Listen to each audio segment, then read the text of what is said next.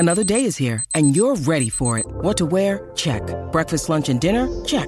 Planning for what's next and how to save for it? That's where Bank of America can help. For your financial to-dos, Bank of America has experts ready to help get you closer to your goals. Get started at one of our local financial centers or 24/7 in our mobile banking app. Find a location near you at bankofamerica.com/talktous. What would you like the power to do?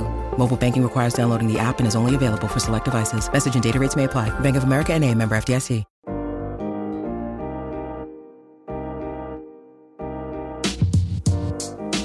Welcome, everyone, to Soccer Made in Portland. I'm Jamie Goldberg. I'm here, as always, with Caitlin Murray. And we've been off for a week, so there is quite a lot of soccer to talk about it, and soccer as well as things going on off the field as well. Yeah, I think sort of the biggest lingering thing on our minds happened in the stands on Friday, not on the field. But there was a lot of soccer to get to, so we should get moving. Yeah. We don't have any predictions from last week because we didn't record. And I think, as you said, a lot happened in the stands. I think that's where we should start. But I think we'll just go right into discussing the Seattle game and the things that happened on the stands. And we'll sort of, I think, in our Seattle discussion, when we get to the soccer portion, talk a little bit about how the Atlanta game sort of plays into how we feel about the Seattle game as well. So even though we're not necessarily recapping that game, given that it's a week old at this point. But yeah, let's start about what happened in the stands. I guess for listeners, if they've been under a rock for the last week or months, really, the Timbers Army and other supporters groups throughout MLS have been pushing back against an MLS ban that bans political signage at games. It's a pretty vague wording of the ban, but one of the biggest signs that it bans is images that have the iron front. That's images that are on big signs. People can still wear the iron front symbol on their clothes, but the Timbers Army and other supporters groups and fans will say that the symbol is representation of anti-fascism. It sort of came to a head on Friday, for a long description there, with the Timbers Army deciding to go silent for the first 33 minutes of Friday's game. Quietest I've ever seen Providence Park, and Seattle Sounders fans joining in as well. Caitlin, I guess to start, I mean, What impact do you think this had?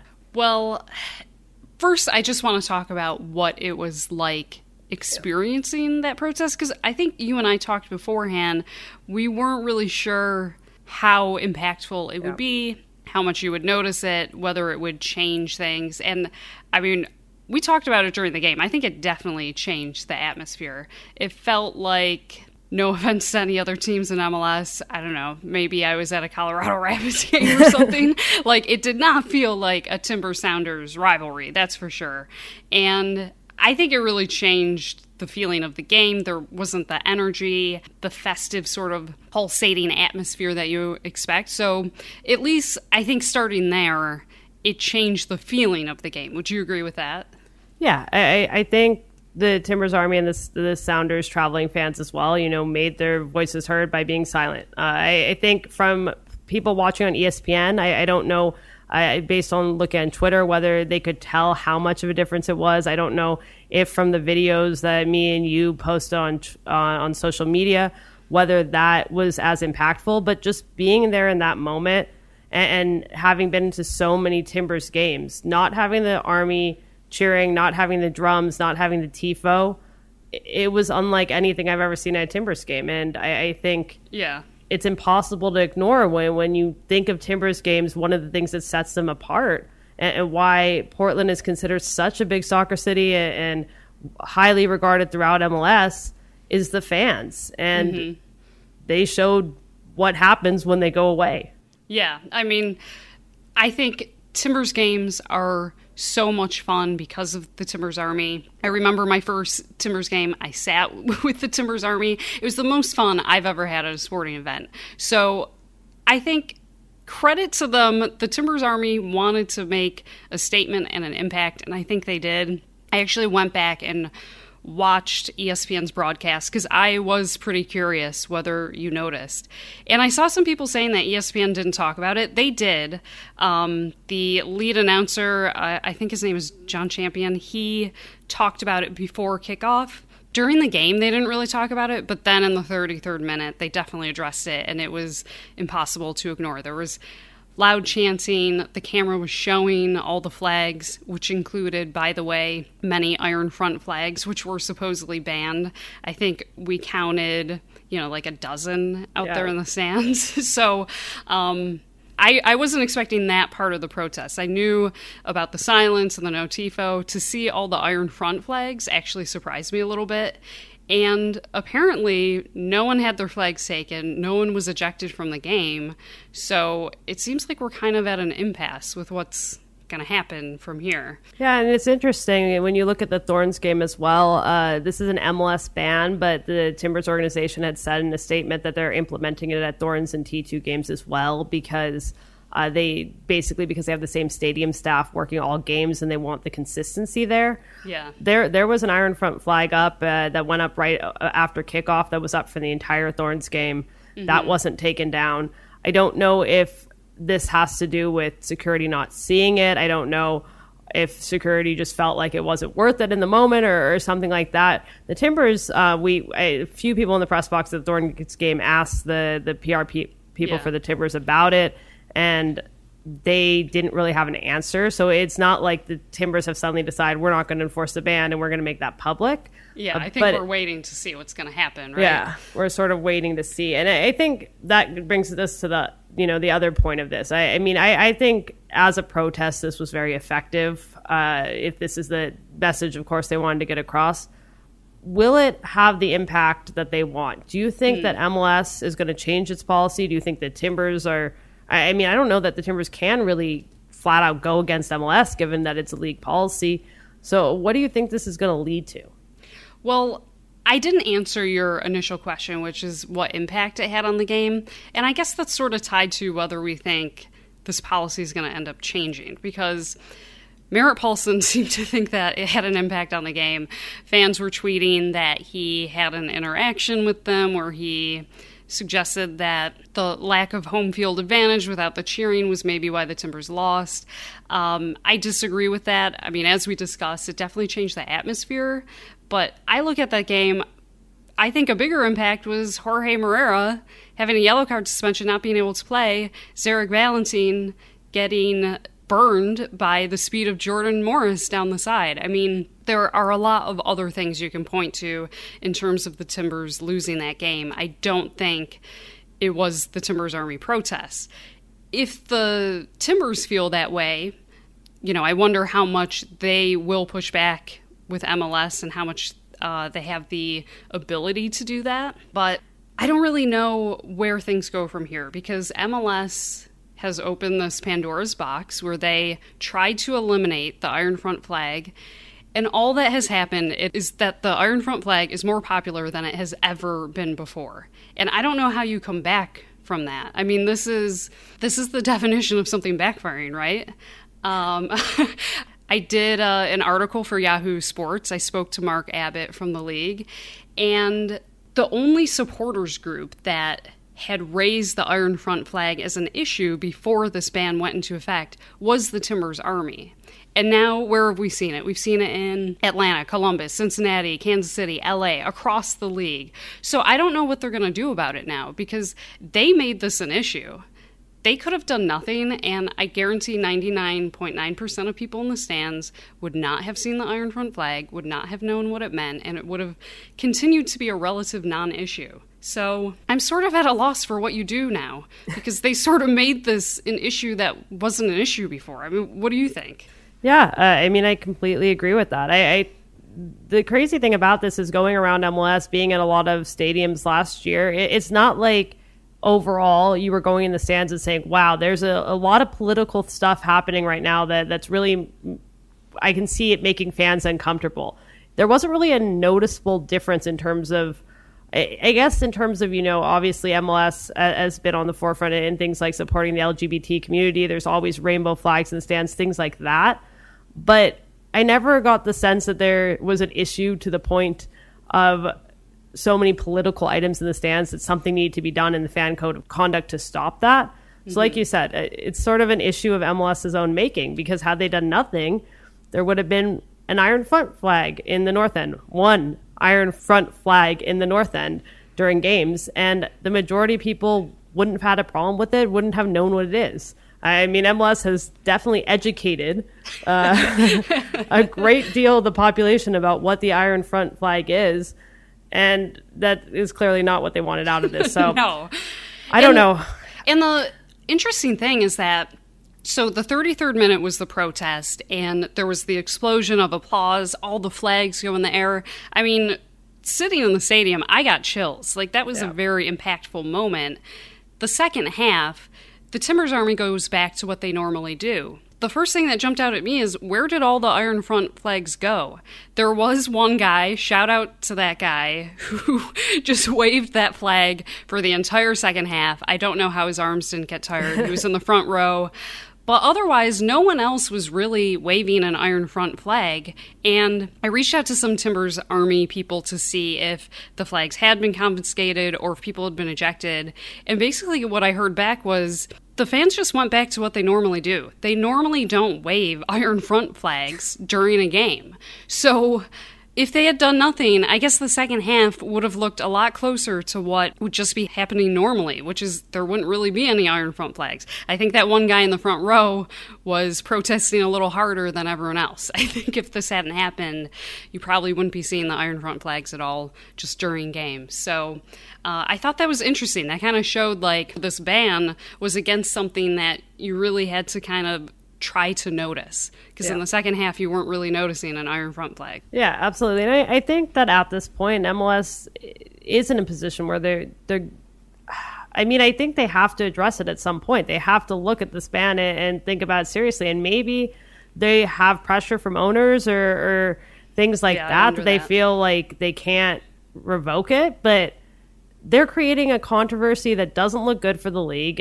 I saw an article on this in The Hill in the Washington Post. I mean, I saw that too. we're getting past just this being like a minor issue in MLS. It's getting national attention. It's ESPN leaving the soccer bubble. And soccer, to be clear, lives in a bubble. Like, if this was the NFL, this already would have been a huge story that blew up. Things in MLS can sort of stay contained within the MLS bubble, and this is leaving the MLS bubble. And it's, again, a problem of MLS's own making.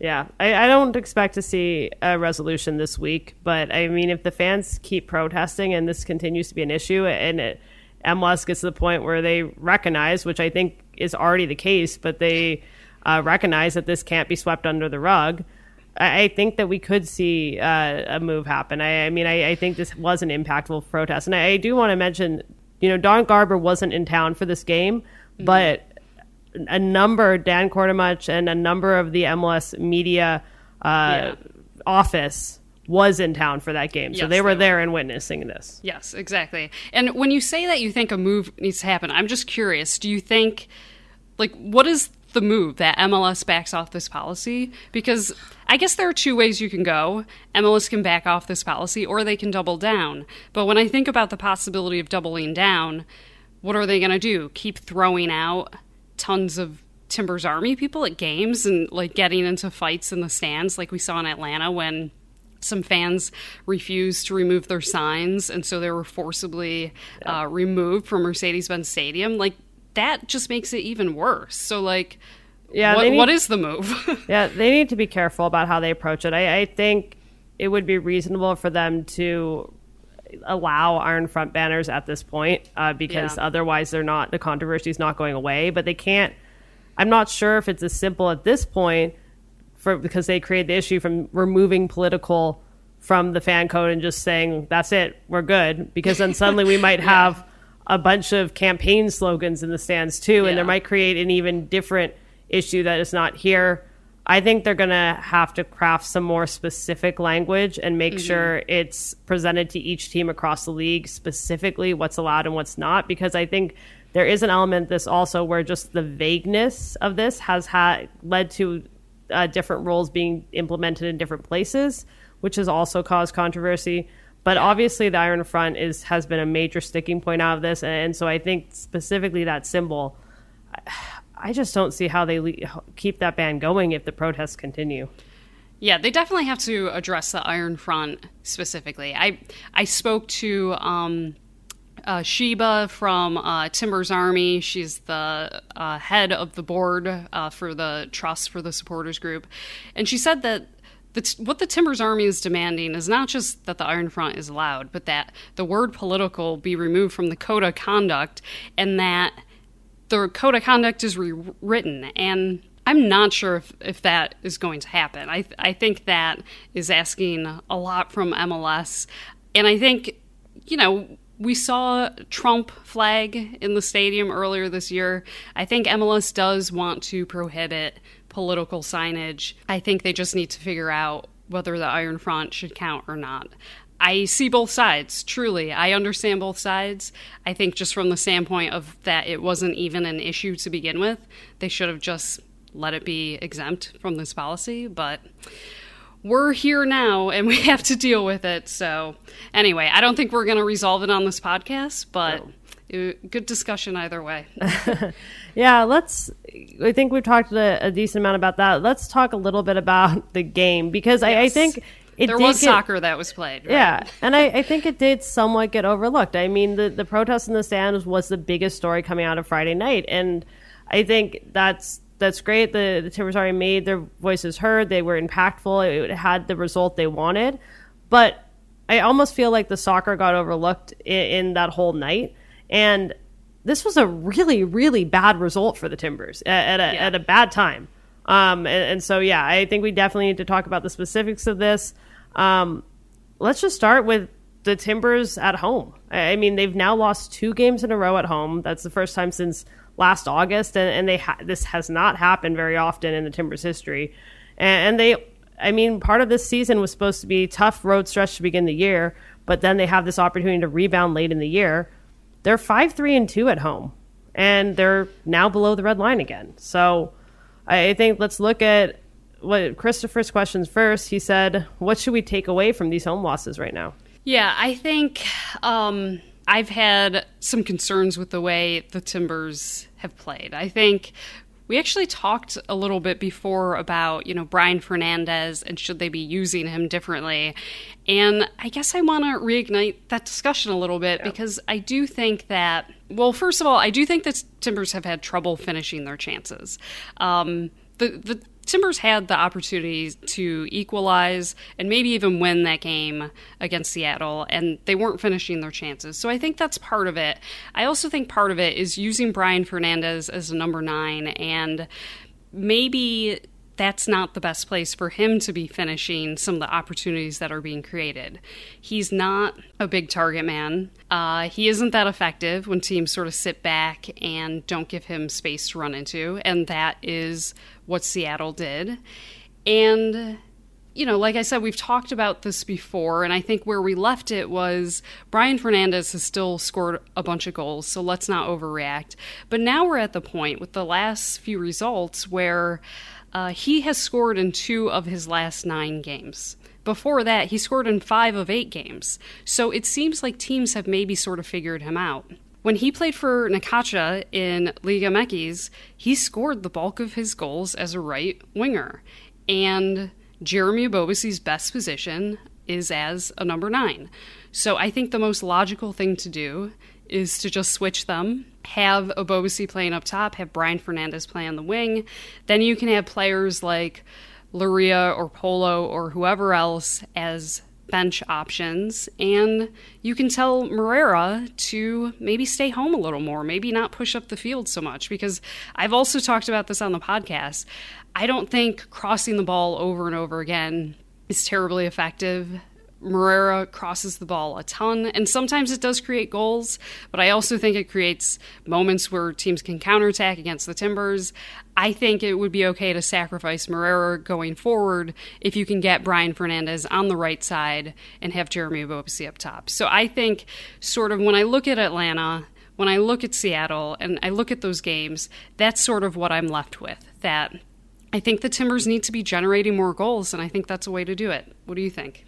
Yeah, I think you just look at Brian Fernandez's game against Seattle. It's a pretty simple stat, but he had 1 shot on goal, or just 1 shot, not just on goal. He had 1 shot in the game, and that's just not good enough. The Timbers' attack to be effective has to be making the most of Brian Fernandez in the attack. And if he's only getting one shot in a game, that means that something went wrong. And I think that does mean that something has to change. And we've talked, like you said, we've talked about, well, maybe it's too early. As long as he's scoring goals, I guess he works in the number 9. He could play the wing. But yeah, I think this is a moment in which Giovanni Savarese has to do something different. Teams are clearly figuring out how to mark Brian Fernandez. So why not try him on the wing? And I think the other element of it is I was surprised to see Jeremy Ebobisse on the bench in this game. I think the Timbers overall have been more effective when both Brian Fernandez and Jeremy Ebobisse are on the field. Yes. And maybe Savarese feels that Loria being a true winger makes more sense with Brian Fernandez as the number 9. I think I can understand that.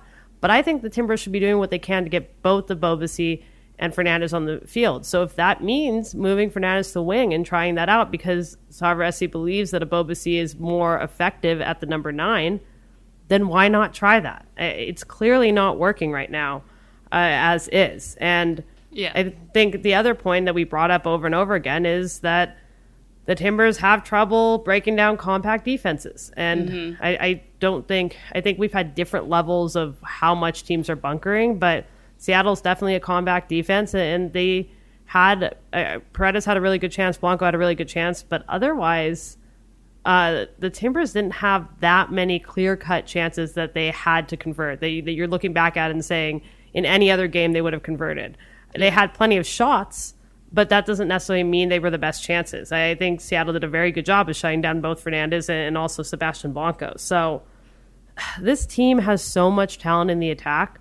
I have faith that they can get the job done against any team in this league with that talent, but they have to find a way, and Savarese really has to find a way to get this to work all together, because I don't think they've done that, or at least not consistently enough this season. Yeah, I think there are some games where they just look totally out of ideas, and that's when you see that they're just pumping crosses into the box, hoping something happens. And against Seattle, they had 45 crosses in the game. I mean, it's just, they need a plan B. They need another way to break down defenses and get in there. And yeah, I think if things aren't working, which I don't think they are right now, you have to change something. And I think the obvious thing to change is switching Brian Fernandez and Jeremy Ebobisse. And I agree with your point that they do need to be on the field together. I think Brian Fernandez is definitely at his best when he has a player to work off of, and Jeremy Ebobisse is the perfect guy for that, because some players get the ball and they're always looking for goal. They're always trying to score. Jeremy Ebobisse is a very selfless player in the way that he plays. He's happy to set up his teammates. And I think those two play really well off each other. So I agree. I think they need to be on the field together. I think they should also be in their best positions, and they haven't been. Yeah, I mean, we'll see how it goes with the attack. I think you could have looked at the Atlanta game and said, Atlanta's a good team. That was a bad performance. 5 games in 15 days. We can forgive the Timbers for that. Just call it a fluke. But when you have 2 games in a row like this, something has to change. I do want to say, because we've been talking so much about handballs that have gone against the Timbers, something that I'm surprised people aren't talking about more, there was definitely a handball that Seattle had that went against the Timbers. And it's like, every time there's sort of a borderline call, it just keeps going against the Timbers. So I'm a little surprised that people aren't more upset about that. Jordy Delem, I don't know if I'm saying his name right, the ball definitely hit his hand in the box, and it could have gone either way. I just think, luck is part of soccer. The Timbers have been really unlucky with some of the calls. However, Giovanni Savarese says the Timbers have to play in a way where, what the referee is doing is not going to decide the games, and I think that's exactly right. I don't think the Timbers had a good game against Seattle, and you can't really look at that. But I just wanted to note it because we are now on a streak of 6 straight games where handballs have gone against the Timbers somehow. Yeah, I think that it's a good point to bring up. I think that it's almost gotten overlooked, partly because I haven't seen a video floating around, a good video on social media of that. I think right. If someone had gifted it, I think we'd be talking about it more. I rewatched the ESPN broadcast and rewound that part, and I was like, that very easily could have been a handball, but yeah. Well, let's talk about another part of the game, we talked about the attack and kind of what has to change there, but I think defense, there was equally some issues on defense that also deserve consideration. The Timbers conceded an early goal, and I think notably a lot of the players, and Savarese talked about this after the game, for the second game in a row, they conceded a goal directly at the beginning of the second half against Atlanta. That was in the 46th minute. Against Seattle was in the 47th minute. In both those games, it made the score 2-0 and essentially put the Timbers in a situation where they were going to lose. You can come back from 2-0. LAFC came back from 3-1 to get a tie with the Galaxy the other day, but putting yourself at 2-0 early in the second half is not a high probability. Yeah. How concerned are you with the defense right now? Pretty concerned, especially we don't know when Larry Smabiala is going to be back. Julio Cascante came off, and I don't think we have an update. Do you know anything more about that yet, or we have to wait for Gio? Not yet. Gio said he was being evaluated after the game. He said he was hopeful Cascante would be back at training on Tuesday, but it sounded much more to be I hope, because it would really be bad if he wasn't, because Mabiala's thought it didn't sound like there was a medical diagnosis in which he was basing that off of, and he was just being hopeful. it looked pretty bad on the field. It looked like, it was stretchered off, right? Yeah, am I remembering that? Yes, that's never a good sign. He was stretchered off. It looked like it could have been a very serious injury. I don't want to make any assumptions because you never know. Sometimes it looks way worse than it is. Sometimes it looks better than it's actually worse. So we're going to have to wait and see. But yeah, I think that's the biggest point, and I'll let you keep talking about that. But Cascante and Mabiala potentially being out moving forward, we don't know how long. That's like a nightmare scenario, because we talked about it in our last podcast. Claude Dielna has not exactly won anyone's confidence over the course of his time wearing green and gold. So we're at a point where if Mabiala is not going to be back soon, if Cascante is not going to be back soon, the starting center back pairing has to be Dielna and Tulioma. Because I think, not that he would be necessarily your first choice, but Chidama, I think, is injured as well recently. So they have no other center backs. It's Dielna and Tulioma. And look, before the season started, my concern was the defense. Coming into this year, I wrote things criticizing the defense and saying that I didn't think they were good enough, and that a lot of these guys would not be starters on other teams in MLS. And because of injuries, the defense has only gotten worse. And I think in other cases with Dielna, I think he hasn't played as well as maybe there was hope that he would. So I think the defense is in a bad spot right now. I don't want to overreact, but with the injuries, that's a big concern. I think Valentin has struggled a little bit, and he wouldn't be starting if Moreira hadn't been suspended for the game against Seattle.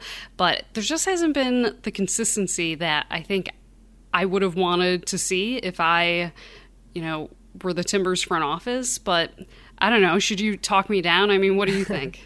I think consistency is the right word, because there have been some games where I've started, or even stretches where I've started to feel pretty good about this defense. When Cascante's playing at his best, when Mabiala's in there, Steve Clark, I think, has shown really well overall at goalkeeper, taking over that role. So there have been some games and some stretches where it's been like, this is actually a pretty good defense, and it's actually a decently deep defense. They have 3 competent center backs. They have 3 competent outside backs that you can feel happy about them starting. But then you look at the situation they're in now, and you look at the performance against Seattle, and it's impossible to feel that way. Zarek Valentin had a bad game. He had, I think he can play better than that, but I think Jordan Morris also exposed Valentin's weaknesses. Valentin is a smart player, but he's not a fast player, and Jordan Morris just beat him. Yeah. In 1v1 situations, and I don't know. I think there's just some players that Valentin's going to struggle to defend. I think, like you said, getting Marrera back in might be a help for the Timbers. We'll see. He has been inconsistent this season on defense, although I think he's been better recently, but we've seen inconsistency there. We've seen inconsistency from Jorge Villafana. Again, he's been better recently. But yeah, the center back issue is it could change the season, I think. The Timbers will have, I think, a week or two where they have the normal schedule. They're playing just one game a week. And then they go back to a stretch in September of 5 games in 15 days. And so if a hamstring injury that Mabiala has, which can go anywhere from maybe like 4 to 6 weeks longer, depends on how bad the injury is. And Savarese really hasn't given us an indication of that. He hasn't really given us much of a timeline at all. Yeah. But if that's a bad hamstring injury and we have these 5 games in 15 days coming up, Mabiala can miss a significant portion of that. If this turns out to be a bad injury for Cascante, he could potentially miss a significant portion of that. And like you said, Janame, we haven't even checked in on him because it hadn't really mattered up until now. We'll definitely be checking in this week. Has been out with a foot injury, and so we do not know how bad that is. To have Dielna and Tuiloma as your starting center backs with really no other option except essentially Zarek Valentin is the only other player. Yeah, he can play center. I think he has played center back for the Timbers, but that's not the ideal scenario for sure. No. I think we talk about the attack. I think there are solvable problems there. I think the Timbers have the talent to get back. If Cascante and Mabiala are out, I don't know if the Timbers have the talent to fix this. And I think this could be really, really costly to the season. Yeah, I think that's a good way to look at it. With the attack, they have the talent. It's just making it work. Unfortunately, on the defense, just because of injuries, they might not have the talent that they need. So we'll see. Hopefully those guys aren't injured. Because, I mean, that just sucks for them. And you have to consider that when a player comes back from injury, there's getting over the injury and, like, being, like, physically able to play.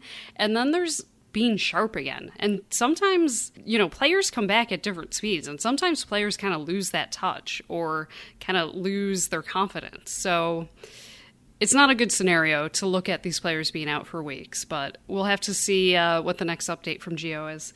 Yeah, I mean, when Tuiloma came back, he went out at the beginning of June and didn't fully reintegrate into the starting lineup until a few weeks ago. So yeah, that is something we're absolutely going to be following up on. One more thing I wanted to hit before we move on to the preview and move on to some other things outside of Timbers is just what I mentioned before. The Timbers dropped back below the red line. They still hold a game on every other team in the West, but they are back in 8th. David wants to know, are the Timbers as good as we thought? Well, I think the question is, how good did you think the Timbers were, David? Because well, I said they were the best Timbers team ever, so we know what I thought. Okay, well, my view of the Timbers sort of coming into the season and, last season as well, is that this is a team that has a few really, really good players and then a bunch of average to below average players. And I'm not being harsh. I think that's the reality of how this roster has been constructed. So I think they need their good players to have really good games to succeed. And Diego Valeri has been a little bit inconsistent. He got really hot at the end of last year, but before that point, he was a bit inconsistent. I think we were kind of wondering how much longer Diego Valeri is going to be, the maestro that we know that he is. And I don't know if he's been playing to that level that he hit at the end of last year right now. I think Sebastian Blanco has looked a little tired, to be honest. And, you talked about these compacted stretches that the Timbers have had. Giovanni Savarese has been trying to get the most out of Sebastian Blanco, and he hasn't really been getting rested that much. And I think we're seeing that in his performances, where some of his crosses, some of his passes are just going right to the other team. There was a cross against Atlanta where Diego Valeri was like an inch off from getting on the end of that and putting it into goal. If he was rested and fresh, maybe he gets that. So I don't know if we've seen the Timbers' best players playing at their very best. We've already talked about Brian Fernandez, and is there a different role where you can get the most out of him. So I don't know. I mean, if the Timbers' best players aren't playing their best, then I don't know if this team is that good, to be honest. And that sounds a little harsh, but like I said, I think it's a bunch of really good players and then some players who are just sort of average or maybe even a little bit below average. And they really need the best players to kind of carry the team. So I don't know if I thought the Timbers were the best team ever. So yeah, I don't know if I'm super shocked to see some of these struggles, but I don't know. Now, kind of looking backwards is tough, but what do you think, Jamie? Yeah, I think the Timbers have a handful of players that are 100% above average in MLS. I think are very good players in MLS. I think Brian Fernandez, Sebastian Blanco, Diego Valeri, Diego Chara, and I think for the most part, he's had his ups and downs, but Larry Smabiala I'd put in that category too. I will say what I said about the defense, Mabiala is the one guy who would definitely start for other teams around the league. Yeah. So you have 3 attackers, a midfielder, and a defender that you can put up there with any team in the league. And they would probably be very good players. And I think having that core in a salary cap league, you look at this team and you say, that's really promising. And then you add in young players like Abobasi and Paredes. You add in solid defenders within this league, you would think. Maybe Jorge Villafana. You have to be pretty happy overall about what this roster looks like given the salary cap. It's no LAFC. Yeah. LAFC has clearly spent more and better than the Timbers. There are teams that have done a better job of constructing the roster, but I think it's a pretty good roster. But yeah, I mean, you talked about it. Fatigue is definitely, I think, playing a factor right now. We'll see in the next 2 weeks when they don't have a compacted schedule before they go back into one, if they can sort of get some rest and lift the level up again. But the other element is, I don't think Blanco's having necessarily the season he had last year. I think Valeri has been up and down. I think we're seeing Brian Fernandez not be as impactful these last few games. Chara is always Chara. But Mabiala is out. So suddenly you look at this roster, it looks pretty good on paper. But if those players aren't performing, like you said, they're not as good. And the Timbers have a difficult way to go just because they're below the red line. They have to get the job done at home. The schedule is favorable in that element. But if the team is feeling fatigued and they have those 5 games in 15 days in September, are they going to make the most of it? So I don't know. I still think there's a lot of talent on this roster, but I think the Timbers are in a much more precarious position than I thought they would be at this point in the season. Yeah. I think that's true. I think we also sort of took for granted that the Timbers would just win games at Providence Park because that's what they do. And clearly that's not what they always do. If teams play a certain way against them and if they have to deal with injuries and compacted schedules and they're not rotated, these things can sort of coalesce and create circumstances where the Timbers will lose at home. So I'll be interested to see sort of how the next stretch of 5 games in 15 days is handled, because I think maybe it could be handled a little better. Maybe you accept that you're going to lose a game, rest some guys. Giovanni Savarese is in every game as a final sort of guy. He wants to win every game, but I don't know if this year that's worked out that well. So maybe, a new approach is in order, but we'll see. Yeah, so before they have to deal with the compacted schedule, they obviously have a full week's rest leading up to Salt Lake this weekend. That's Saturday, 7:30 p.m. at Providence Park. It to be noted, because since the Timbers last faced Salt Lake, they went on the road and beat them. I believe that was in May. Since then, Salt Lake has been on the upswing. They've jumped to second in the West after winning 4 of their last 5 games. But they are 3-7-3 this season on the road. So they're not winning a whole lot of games away from home. You think the Timbers can turn it around here? Well, what's funny about RSL being in second place is I think over the course of just this weekend, like 4 different teams were in second place at one point. Seattle was in second place after they won, and then a bunch of teams moved around. So it's very tight in the Western Conference at the moment. But RSL has been playing really well. They are on the upswing. They've won 4 of their last 5 games. that one loss was to LAFC, which is probably going to go down as the best team in MLS history. Yes. I think LAFC is going to set a bunch of records by the time this regular season is over. So RSL is looking pretty good right now, and I think it's not just the results. I think RSL has been playing convincing soccer where they actually look like a good soccer team. So I think this is going to be a challenge for the Timbers. I mean, it is at Providence Park, and like you said, RSL hasn't been great away from home, but I do think they are a good team. And like, it's hard to sort of figure out how much better does a team need to be than the other team for home field advantage to not matter. Like, I don't know. All I know is that RSL is a good team, and the Timbers are going to have a challenge on their hands. So I don't know if they're going to turn around in this game. Yeah, my biggest question is, what's the center back situation going to look like? If the Timbers, which I'm assuming at this point is going to happen, have to start Dielna and Tuiloma on top of the struggles they've had against Atlanta and Seattle, both in the attack and defensively, I am feeling pretty concerned going into this game. I think that's fair. All right. That's a really depressing note to end that on. But I think that the Timbers right now have a little bit to prove after the last two matches at home. It hasn't been good. Things can change quickly in MLS, as we've seen. Mm-hmm. But I think right now they have to make some changes. We just got to call them like we see them, Jamie. So yeah, it's not pleasant, but it's the truth. So we're here to speak the truth. Well, talking about calling them as we see them, let's do Good some hot segue, takes. Jamie. You're a professional. Let's do some hot takes. Why don't you go first, Caitlin? Okay. Well, I kind of had some difficulty coming up with a hot take this week, but we are eagerly anticipating the announcement of who will take over the U.S. women's national team. And I've seen people talking about whether the coach of the U.S. women's national team should be a woman. And I've seen some people insist that it should be a woman, that a woman has to be the coach of the team.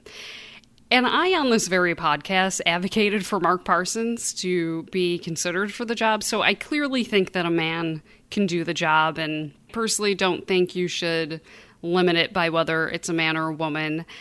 But I actually think that there is a larger discussion to have, and talking about whether the U.S. women's national team coach should be a man or a woman is sort of missing the more important point, which is look around the NWSL.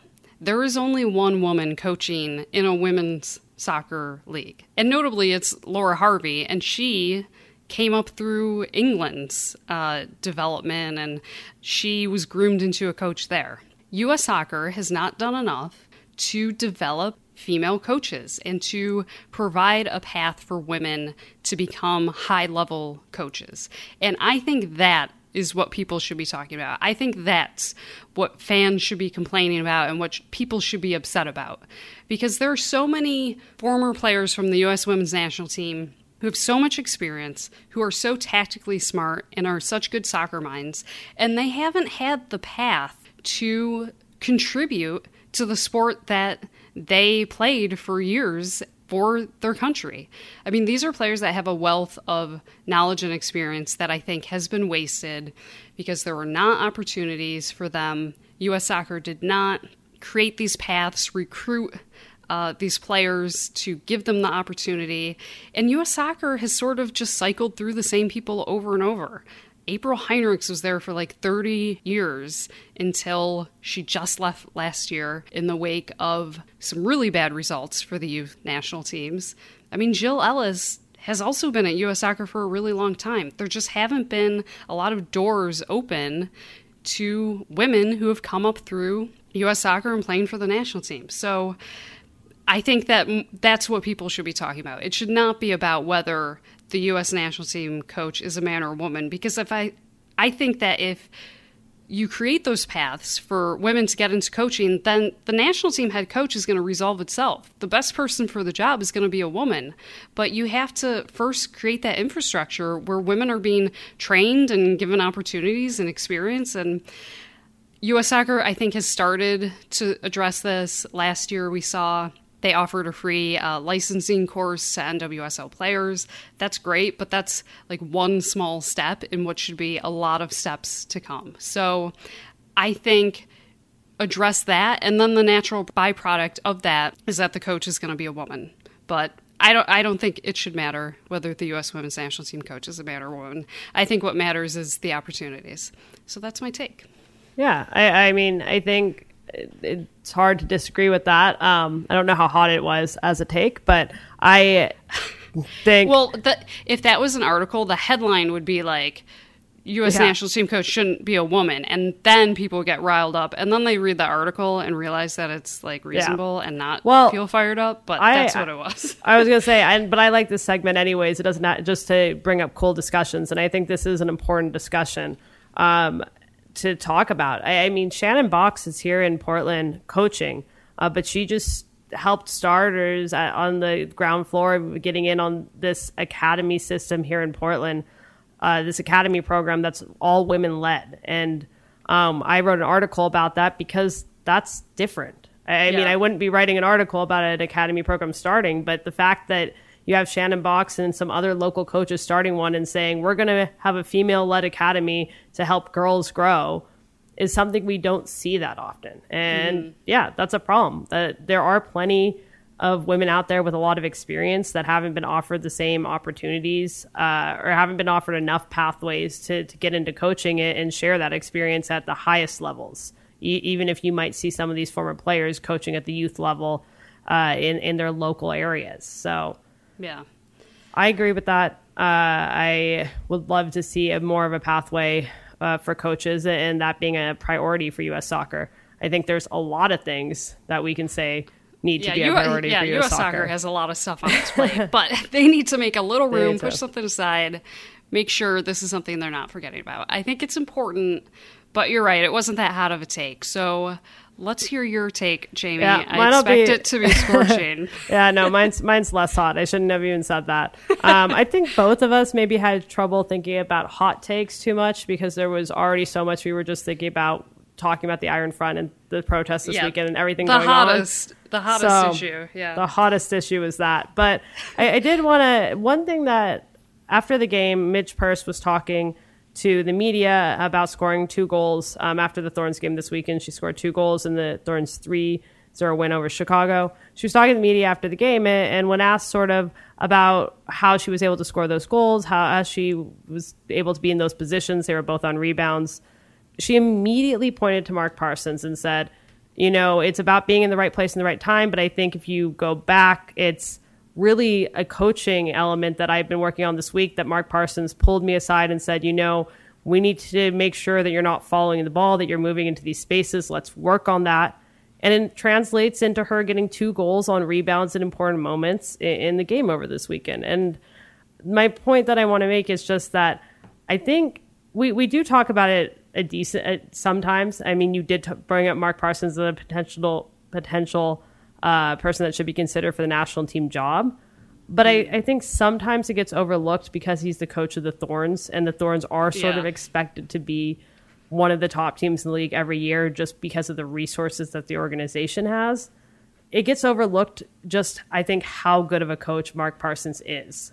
And I think we've seen that with, you know, Paul Riley has obviously done well at North Carolina. He's won Coach of the Year. I think Vlatko and Laura Harvey are often considered 2 of the best coaches in the NWSL. But I think that Mark Parsons has to be up there in that conversation and has to be someone that's considered one of the top coaches in the NWSL as well, just by the work he's done outside of just leading the Thorns to championships and to the top of the league and putting them in position to compete for those championships. You look at some of the players that have come through the Thorns system. Gabby Seiler, a rookie this year, was a candidate for Rookie of the Year before she went down with an injury. Haley Rasso might be one of the best examples. Mark Parsons scouted her out of Australia, brought her to Washington. She was then waived by Washington after he left, and he brought her to the Thorns, and she is now, I think, up there with some of the best attackers in this league. I think his ability to develop players and see talent, and he was essentially both GM and coach at Washington and plays a little bit of the same role here, although obviously the Thorns also have Gavin Wilkinson, but Mark Parsons is heavily involved in that side as well. I just think we need to be talking more about what Mark Parsons is as a coach and just how successful he's been in sort of all elements of the game in terms of coaching. Yeah, I think he doesn't get as much credit as other coaches because he coaches the Thorns, and the Thorns are the sort of flagship franchise in the NWSL. International players, if they're going to come to this league, they want to come here to Portland. And I think sometimes I think there's a little bit of East Coast bias as well as some of these awards maybe, but yeah, I think that people sort of overlook what Mark Parsons has done. And look, I said on this podcast that I thought he should be considered for the national team, so I clearly agree. Yeah, we are big Mark Parsons fans, probably because we cover him every day. But and he is a wonderfully nice person, but he's also a really good coach too. So, well, let's talk more about Mark Parsons' team. And the Thorns, like I said before, beat Chicago 3-0 at Providence Park this weekend. Really decisive result. Their third win in a row. And also, I think when you kind of look back at the games, their second really, really decisive performance in a row. The North Carolina game was a little bit more fluky, but they have won those 3 games in a row. They sit atop the NWSL standings in the lead for the NWSL Shield. They lead the NWSL in points and points per game. Is this, looking back at the game, do you think this is a Thorns team that we can expect to see going forward, or are we going to see these types of performances for the rest of the season? Yeah, I mean, I think that you always sort of expect the Thorns to dominate at home. I think it's a standard that they really have set for themselves because they typically are so dominant. I do think that, the Chicago Red Stars are a really good team. I do think they looked maybe a little bit tired.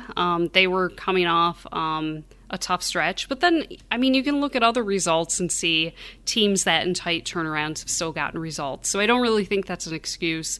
But I do think this is what we should expect because, we've talked about it on this podcast before. The hallmark of Mark Parsons' teams is that they peak at the right time. And that's really a credit to him and his coaching staff. I mean, when we interview him and we sort of ask him questions about his approach and his process, he is very specific. And it's clear that he maps the season out very carefully. And they have goals that they are setting up and, looking at throughout the season. It's very deliberate in how they approach the season. And I think it's probably not a coincidence that the Thorns tend to peak toward the end of the season as they're going into playoffs. So now that we're sort of on the back end of the season, I think the Thorns have only 5 more games in the regular season. We're at a point where now we should expect the Thorns are going to be at their best. So, I mean, this is absolutely what I think we should expect. What do you think?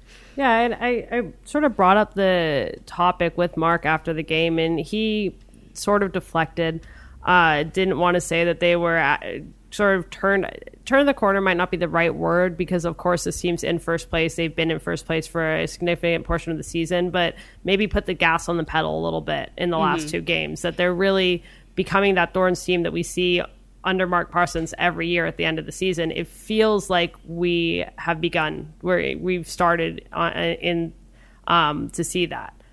So he was saying, that the Thorns are obviously going to lose players to international duty this week. They don't have a game. They're not missing games for it, but they're going to miss training. He argued, well, maybe that's going to sort of impact our trajectory a little bit, but I feel at this point, with all players in for the rest of the season, not missing games, even if they're not in every training session, I feel pretty good about the direction the Thorns are going in right now. And I think it really feels as if there is a gap between the rest of the league and Portland and North Carolina. And there has been for the last few years. But I think with the way the Thorns are playing right now, it really feels that way. I think toughest game they have left is going to be that North Carolina game. They will go on the road to Seattle and Utah. We've seen them struggle at both places, but if they can play like they played against Chicago, and yeah, Chicago wasn't perfect. I think they were tired. Washington, I think, has been fading a little bit. Yeah. But they were just so dynamic in the attack. And the defense, I think, did a really good job in the second half, too. I have a lot of confidence that this team is going to continue putting in dominant performances. Yeah, for sure. I agree. We sort of talked a little bit. I talked a little bit about Purse already and talked about Mark, but she scores twice. Sinclair scored her 49th career NWSL goal and is second in the NWSL in goal scored this season.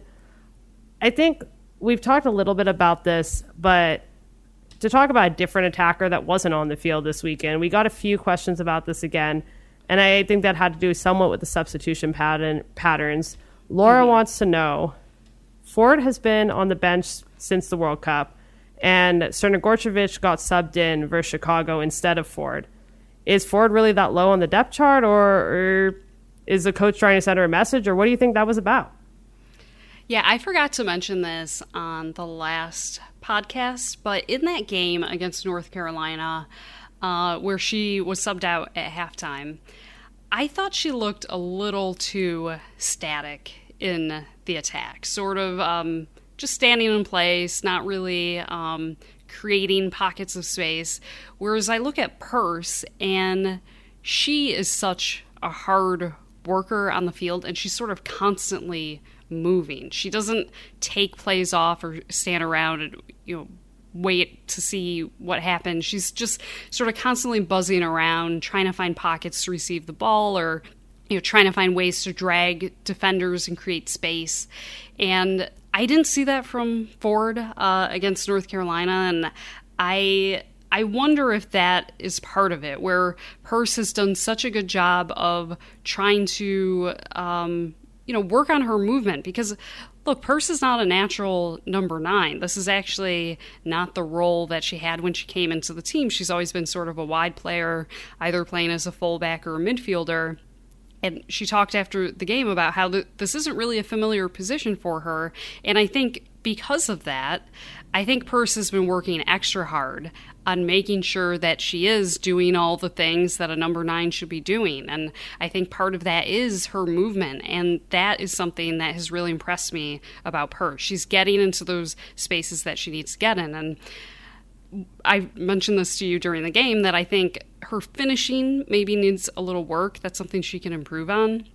But as long as she's continuing to be in the right places, I think the finishing will come. That's something that's going to get better. But she showed such good awareness, and she's really smart about where she's moving. And like I said, I think she's a really hard worker, and she keeps defenses honest. So I think it's possible that Parsons is just looking at what Purse is doing, and he's really happy with that. And I think he also probably wants to create a genuine competition where Purse obviously has been putting in the work, and the way you create competition is you show that spots are earned, not given. And if Purse is putting in better performances, not just in games but in trainings, then I think that would make sense. I mean, it's tough because you and I cannot see training. We don't really know exactly what's happening outside of games.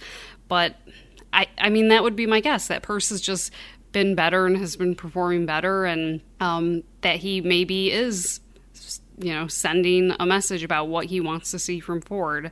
But I don't know. What do you think?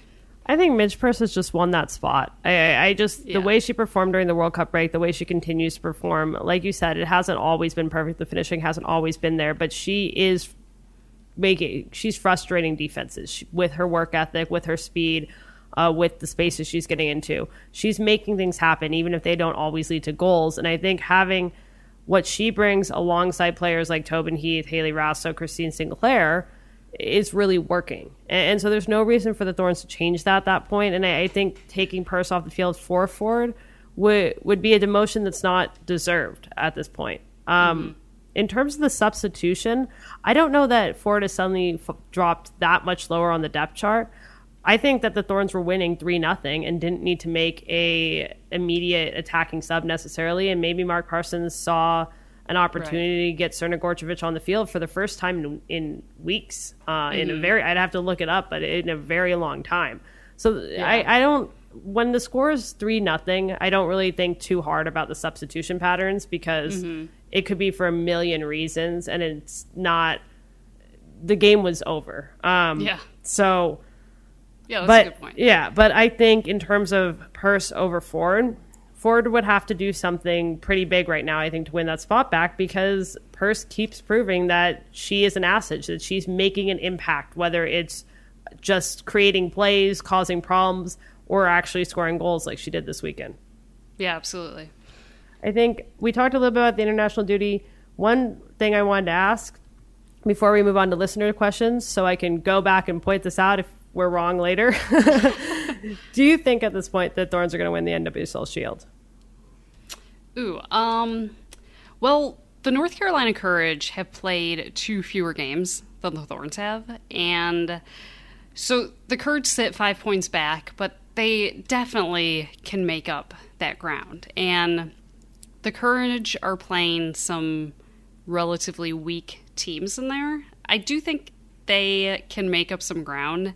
I'm totally going to just cop out of this question, though, and say, ask me after September 11th when North Carolina and the Thorns play against each other, because I think that will tell. I think that game could decide it. If not in terms of points, then just in terms of like what we're seeing from each team and which team is the better team. So I don't know. I guess I'm just going to deflect.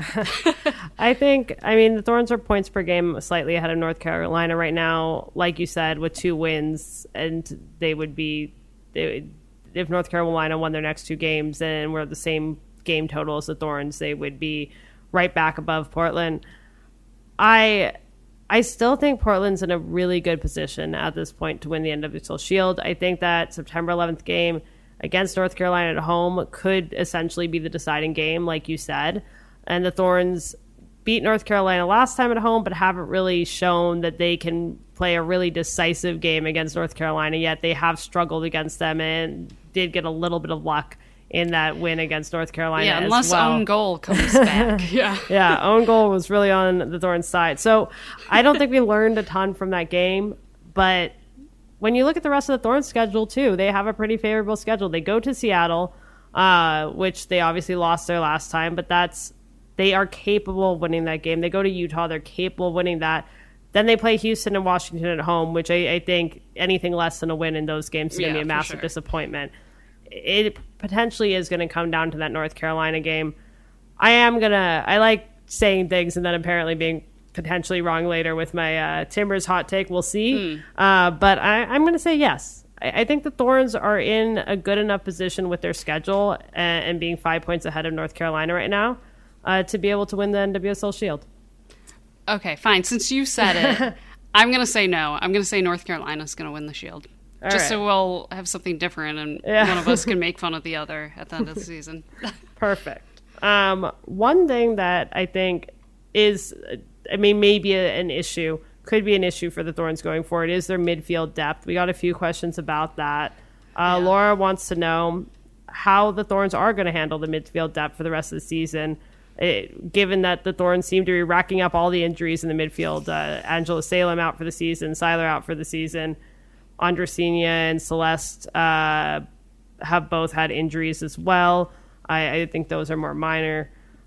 But given that they've had those injuries, given that as recently as this weekend, I think Dagny was essentially the midfielder besides Haran. The midfielder. That's not a good sign. Yeah. How do you feel about the Thorns in their ability to manage the depth in the midfield through the rest of the season?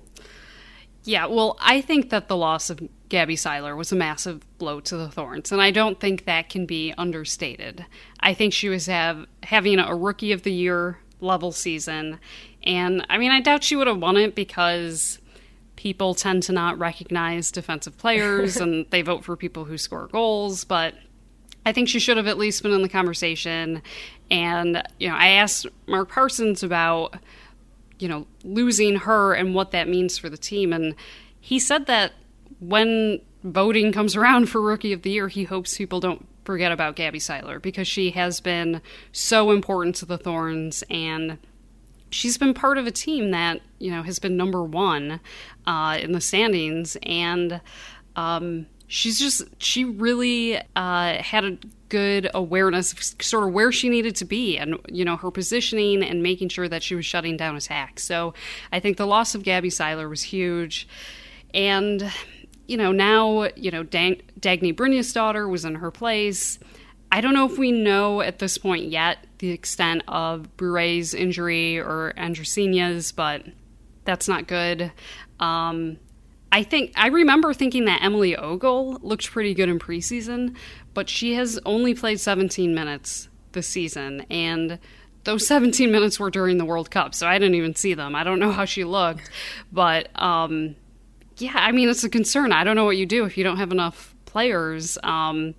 They can probably move some players around. I think they do have the nice thing about the Thorns is I think they have a lot of utility players who, maybe it's not ideal, but you can play them in different positions. The Thorns have more depth than I would say maybe any other team in the NWSL has, so they have that going for them. But yeah, this is a problem. I think just losing Gabby Seiler alone was a big problem, and then you throw in some of these other injuries, and I think we just have to hope that these players aren't injured for that long, right? Yeah, I think that the expectation is that Andresina and Celeste are going to be able to come back. So I think assuming that happens, the Thorns are in a pretty decent situation overall in terms of just being able to manage the midfield. I think Serena Gorcevic is a player that could potentially move into the midfield. We've seen her play in the midfield before. I think going forward, we're going to see Lindsey Horan and Dagny Brynjolfsdottir as the starting midfielders. I think that's the expectation. I don't see that changing. But if there needs to be a substitution or there needs to be, because of, knock on wood, an injury or something else moving forward, I think the Thorns have enough options, even if some of them are sort of makeshift options, to potentially make things work. But when you're coming up against really good teams like North Carolina, that's not necessarily the situation you want to be in. The Thorns have lost something without having Gabby Seiler, and that could end up making a difference moving forward. I don't think, like I talked about the Timbers and the defense, I don't think this is going to define the Thorns season, because I think they have so many good players and enough depth in so many positions that they can manage having one position that is not exactly how they want it to be. But it's far from ideal. I think Gabby Seiler was almost felt like the missing link that they needed in the midfield, and maybe what was going to put them over the top this year. And they have to move on without her. It's such a bummer that she got injured, because she was having such a great season. She's a young player, and she was sort of delayed because of injuries from even being able to have a season like this and be a starter. So really, really tough for her. But yeah, now the Thorns just have to figure it out, and we wish Gabby Seiler well for her recovery, because that's a tough injury for sure. One final question from Emma that I think you're about as qualified as anyone to answer. Do you think that Midge Purce or Emily Menges will be called up to the national team this year? Well, thank you for saying that. This is an opportunity to plug my book. It's called The National Team, The Inside Story of the Women Who Changed Soccer. Please buy it. It's about the U.S. women's national team. I think this is a good question, but I think it does depend on who's going to be the new coach. I think there are a lot of questions about the national team right now and the future of the national team that we sort of just have to shelve and put on hold until we know who the coach is. I do think that if the next coach is an NWSL coach, which I consider very likely, I think that increases the chances of seeing Midge Purce or Emily Menges get opportunities. I feel, just kind of looking at their past call-ups with the national team, like in my heart, I feel like Midge Purce has a better shot than Emily Menges. But in my brain, I think that Emily Menges is the player who really should be getting more of a look, because Becky Sauerbrunn is 34. She's probably not going to be playing in the next cycle. There's going to be a vacancy along the back line at center back. And I think if you can get an experienced player in there, I think you should. And I think Menges, who's 27, she would be a good veteran option to play with players like Abby Dahlkemper or Tierna Davidson. So I think that Menges should get an opportunity. I don't know if she will. With Midge Purce, I think she has a shot, but she needs to do it as a fullback. I don't see any path for her to break into the national team in the position that she's playing now for the Thorns, because the U.S. women's national team has so much attacking talent, and they don't need more. Like, I'm sorry, Midge Purce, but that's not the path to the national team. She's just not at the level of the attackers that the U.S. women's national team has. As a fullback, then I think it becomes more interesting because, I mean, just look at the roster that the U.S. had at the World Cup. Crystal Dunn, an attacker, was the starting left back. Who was Crystal Dunn's backup? It was Kelly O'Hara, the starting right back, who also, by the way, is a converted attacking player. The U.S. women's national team has no depth at fullback. They don't have any natural fullbacks. They don't have any backups. Like, they need more depth, and they need it now because I think they got maybe a little bit lucky or a little fortunate that during the World Cup that didn't become an issue. I mean, one injury, one red card, yellow card suspension. I think they could have been in trouble. So I think if Purce can break in as a fullback, I definitely see that as an opportunity. That's the position that she got called in for the national team under Jill Ellis before. I don't know how you do that if you're not playing as a fullback for your club. But it is interesting to think about because, I mean, Emily Sonnet is a center back for the Thorns, but she has been a backup right back for the U.S. women's national team because they have not had any fullback depth. So I think Purce would need to have to sit down with Mark or something and ask to be played as a fullback or something. But I think first we just need to know who the coach is going to be. And I assume they're going to still want to play that attacking style where the fullbacks are bombing forward. But if they change that, then that sort of changes everything I just said. But I don't really expect that. I think the U.S. has a style, they'll stick to it. But we do need to know who the coach is going to be first. Yeah, I think you covered that pretty comprehensively. The one thing I'd add, I guess, is if the coach is in place before January camp, which I don't know if that's what's going to happen at this point or not. Let's hope. Yeah, I mean, the let's Olympics hope. is coming fast. Let's hope. But assuming there's a coach in place by January camp, I mean, we saw it with Greg Berhalter. Jeremy Abobasi was called into the U.S. men's national team camp.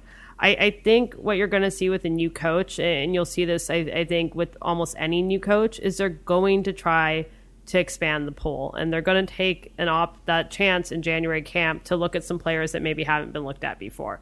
So I think the fact that there is a new coach coming in is actually a benefit to players like Midge Purce and like Emily Menges.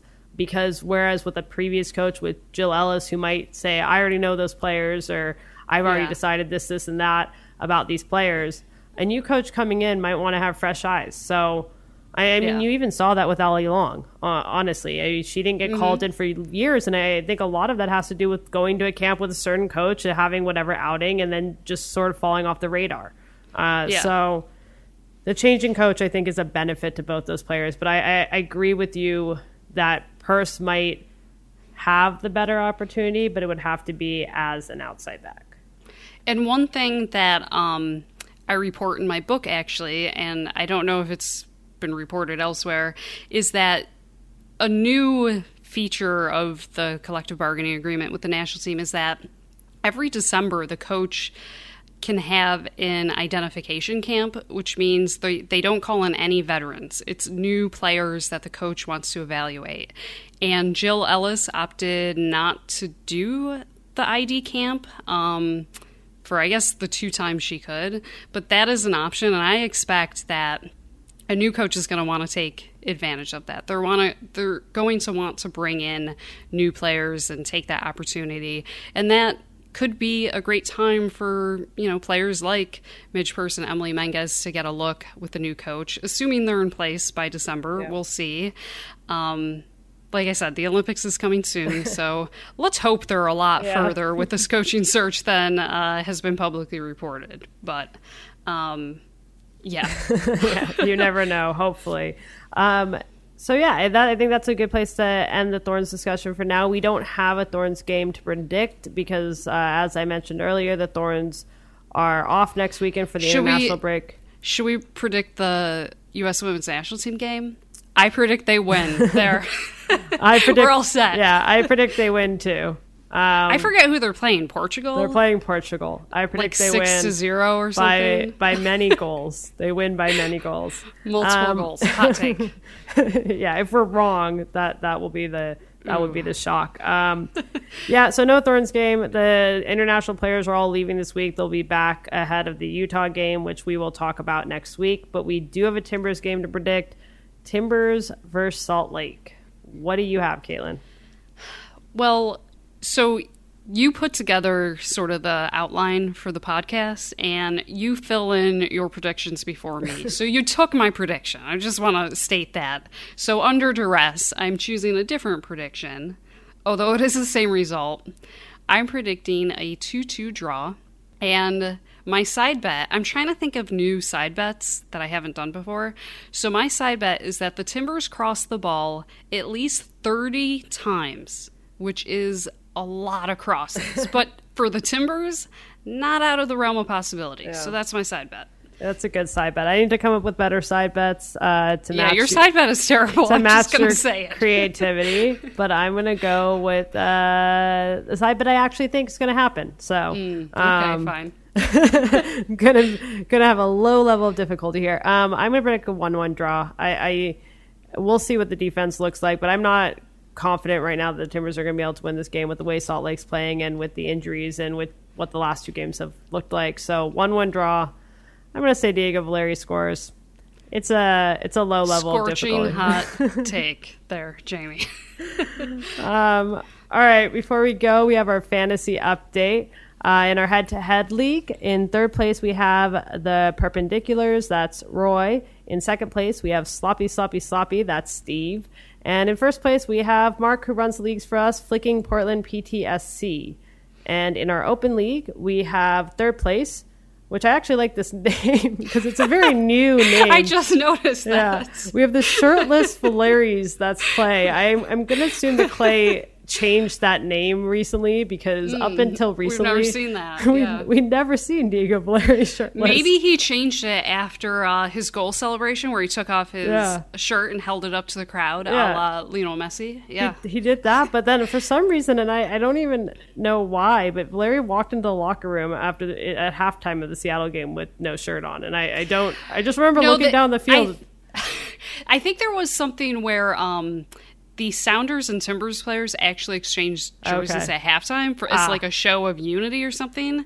And I didn't really know anything about that, but on the ESPN replay, they had this feed of inside the tunnel before the players walked out. And I don't know why they had that. That clearly was not on the broadcast. But you could hear Stephen Fry go around to everyone and say, hey, we're going to change jerseys at halftime. And everyone's like, okay, cool. So that was like some sort of show of unity. So Diego Valeri was not just like just not showing off his guns or anything. Like, that's why. But we have, for whatever reason, seen him shirtless like twice in the last few weeks. There's been an uptick. It's just very weird. Anyways, that team name made me laugh, Clay. So thank you. That was a special addition to this. In second place, we have Gem City SC, that's Ryan, and Portland Tobin FC, who is B, is still in first place. I'm like still Shout laughing. Out to the SC. Shout out. I like the SC. All right. That is all that we have today. We are Soccer Made in Portland. You can find us every week on Oregon Live and Stumptown Footy. You can also subscribe on iTunes and Stitcher. And until next week, take care.